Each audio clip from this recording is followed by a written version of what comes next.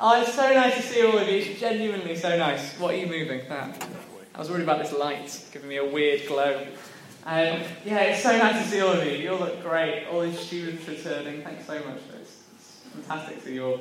I am a PhD student. It's a little bit like you, but I've been doing it for so long. So long. I don't know why. I even moved cities and carried on studying.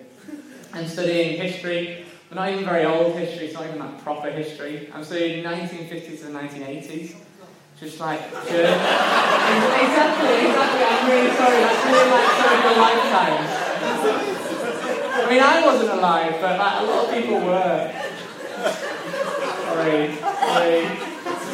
The students, 1950s, a long time ago, before, the internet, probably. Really sorry about that. So I study international development. Well, I study history of international development, international medical aid. Constantly, what I'm looking at is different worldviews. Like lots of people having different ideas about the way to do life well, and particularly the way to do politics well. And that often manifests in so many different kind of ways of thinking, ways of behaving, and often people force their own views on everyone else, and then they all have to do it. And because I'm not looking at really a particular country. I'm looking at Ghana, which is a West African country mainly, but a lot of my stuff is global. Just loads of different forces from all over the world saying, this is the right way to do life. And if you do life like this, be peachy. And I found that the more I delve into it, the more I'm sort of left with this real dissatisfaction with all these perspectives. I've not been doing it even that long, but none of them work. None of them. You think, one of them, a little country would find a way of dealing with its problems and it'd all kind of go all right, but nobody gets it.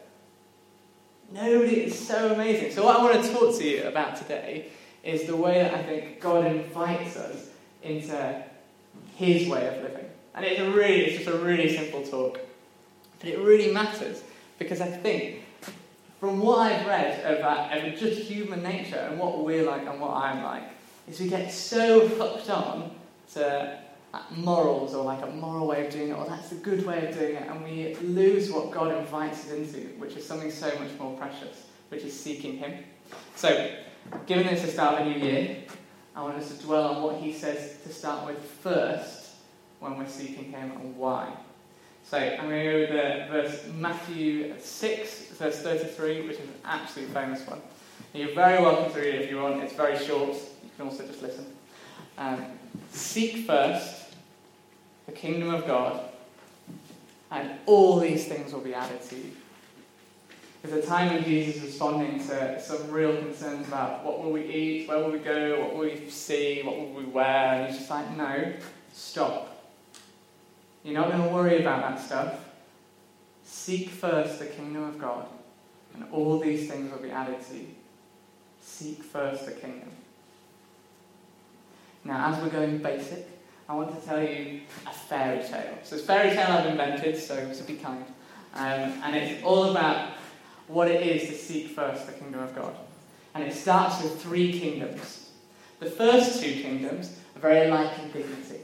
They're strong, courageous kingdoms. One is called the kingdom of freedom, and the other, the kingdom of justice. Now, the kingdom of freedom is obsessed with every man, woman and child being able to do exactly what they like and think and go exactly where they please. Every way in which they do politics, family life, everything is all about freedom for the kingdom of freedom. Because I think it'd be kind of unfair if they made anyone do anything. So that's the kingdom of freedom. Now, the sister kingdom, the kingdom of justice, is all about doing everything really morally. They want equality. They're strong and courageous as well. We want to make sure no one gets left behind. We want to make sure everyone gets their fair share. So we're the kingdom of justice. Now, they don't really mind so much about freedom. They kind of think freedom is for people that just want, just have a pleasurable life. They're like, no, we want a fair life. We're the kingdom of justice. So they want to share everything out fairly. Now, the final kingdom is the kingdom of God. We'll be hearing a little bit more about the kingdom of God later. But in the region of the 3 kingdoms, there was a famine. And the kingdom of justice was terrified.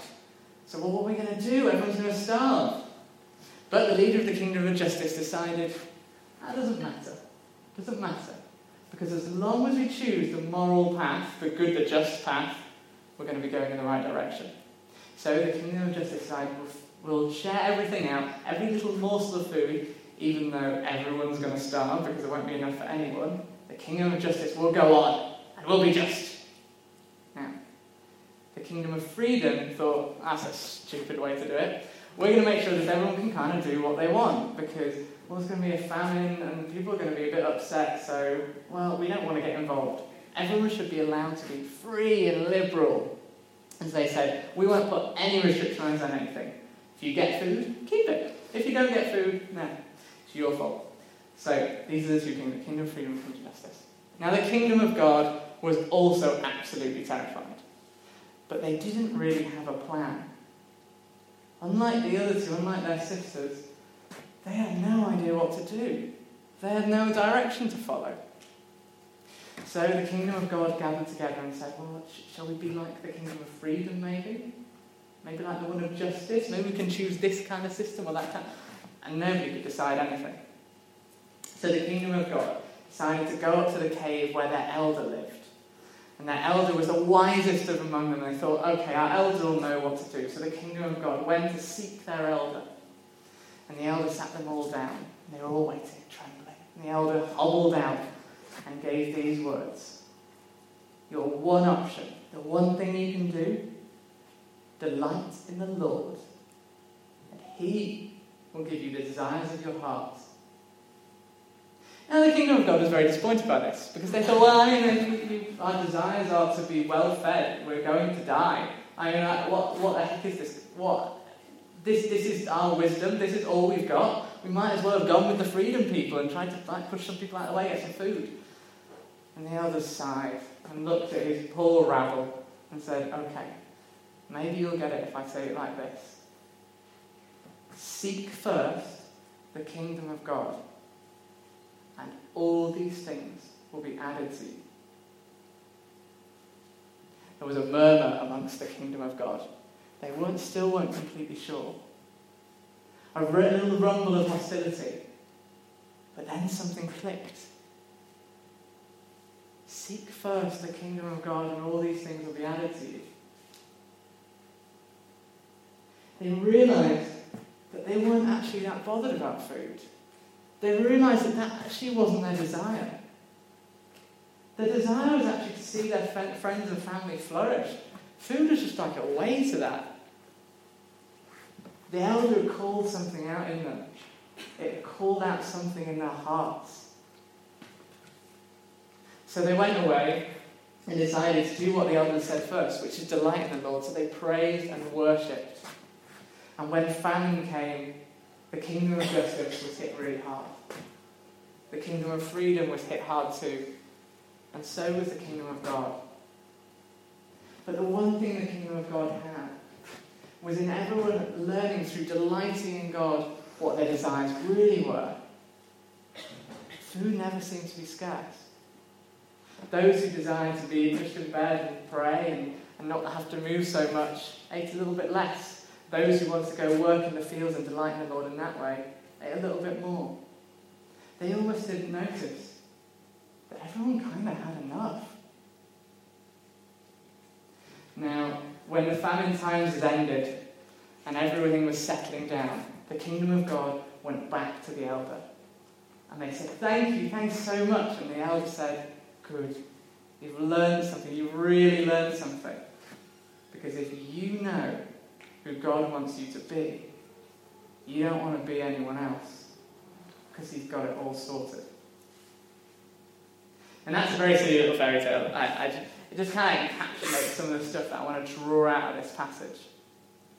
It comes out of my studies because recently in histories of the Cold War, so the Cold War was this long, anyone wasn't alive during that time, the Cold War was this long time where the Soviet Union, now Russia, was fighting with the Americans. They weren't actually fighting physically, they were just fighting kind of over ideas and over aid and stuff like that, over countries. And in Cold War histories at the moment, the Soviet Union is called the Kingdom of Justice. And the United States is called the Kingdom of Freedom. And then these Cold War histories always bring out the same thing. It did not work. Neither way worked. They just came at loggerheads to each other.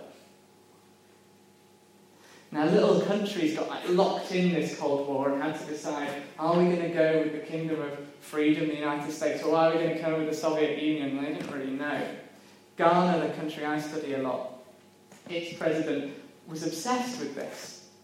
He erected a statue to himself, which underneath it was in big letters said, "Seek first the political kingdom." Seek first the political kingdom. That was in the centre of the capital of Ghana. Seek first the political kingdom. And what, everything then is going to be added to you? The world got locked into something that I get locked into too. Which is that if we can choose the right and good system, everything's going to be sorted. Ghana thought, okay, well, I'm going to choose the right political system, the right, seek that political kingdom, it's all going to be alright. Doesn't matter. We can get it sorted. We can play the Soviets and the Americans off each other. Oh wait, it didn't work. Like, eventually, both the Soviets and the Americans got so annoyed with Ghana that the US deposed the president had to flee, and it all went very badly wrong. Seeking first a political kingdom did not work. It didn't work for anyone. And we might be thinking, well, I'm not going to get into that. I'm not all that political and stuff. I'm not all that ideological, so I'm not going to get... I get it. But I'm a bit like this, and not in the political sense. What I get locked in is the moral stuff. I start to think, okay, well, I've got to be the best I can be, right? So I'm going to do the good thing. I'm going to go the good path. I'm going to find the good way. And I start talking to this family, oh, these people aren't doing the right thing. These people aren't, I'm doing the right thing. And I forget the most important thing. Seek first the kingdom. Seek first God. Not what is good or what seems right. Because those stuff gets so complicated. We lose sight of for me, I lose sight of my own inadequacy. I lose sight of being human. I start to think I got it all sorted and I ain't. Seek first the kingdom of God, and all these things will be added to you. Now you might be thinking, okay, well, the kingdom of God in the fairy tale just kind of had the solution that they could just go see the elder and he kind of told them, and then they sort of did some worship and it was all okay. Yeah, I understand in real life it feels more complicated than that. How do you actually seek God?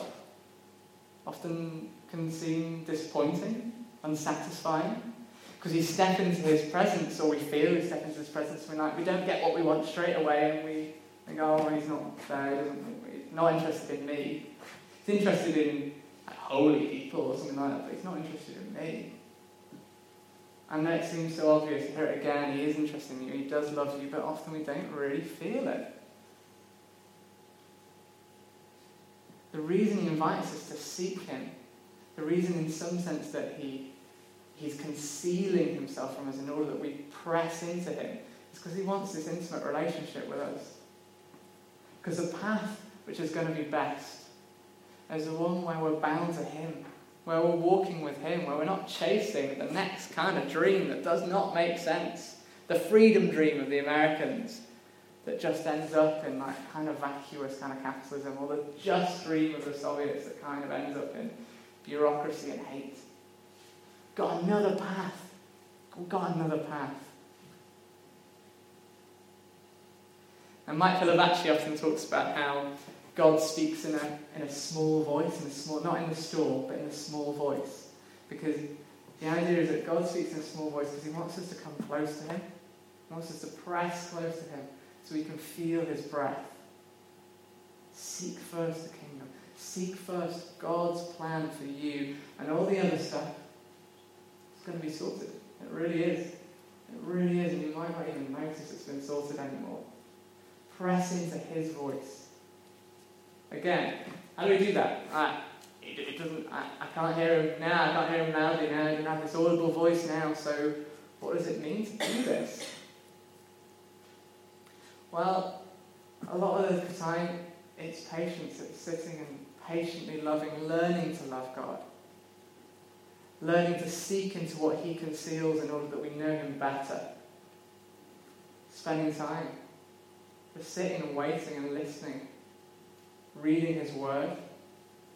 These things all seem so obvious, and they are obvious to me. I've been told them 1,000 times since I was born. Granddad was a vicar and his brother was everyone's a vicar in my family. I've been told this so many times, do this stuff, it's going to be okay.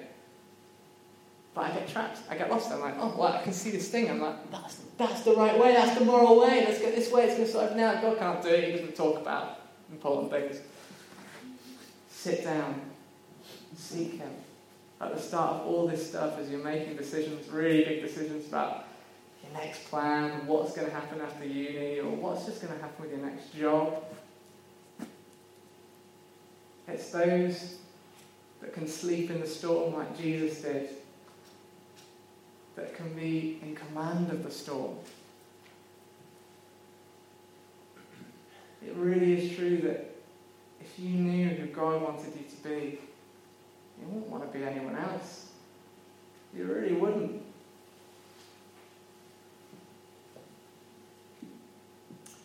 Now, how much have we got left? How are we doing for time? We've got a few minutes.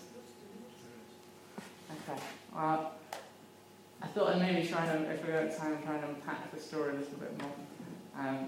Because whilst it is a fairy tale, it's something that often locks into real life so often. Often locks into the way that people move so often and locks into our daily lives.